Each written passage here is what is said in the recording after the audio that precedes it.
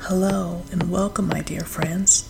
My name is Estelle Williams, and thank you for joining me for another episode of Dirty Days of Mindfulness podcast, where we take it one day at a time and one purpose each day. For the next 30 days, we will focus on mindful productivity. It's such a pleasure to have you here. Practicing daily mindfulness will help you to embrace the present moment and to find clarity.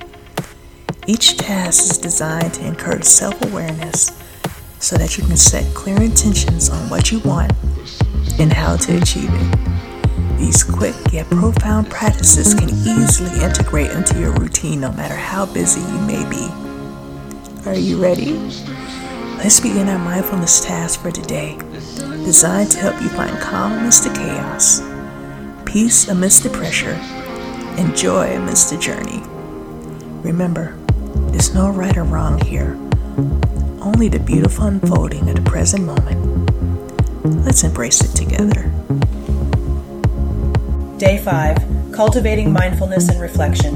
1. Morning Reflection. Begin each day with a morning reflection, focusing on your goals and reasons for pursuing them.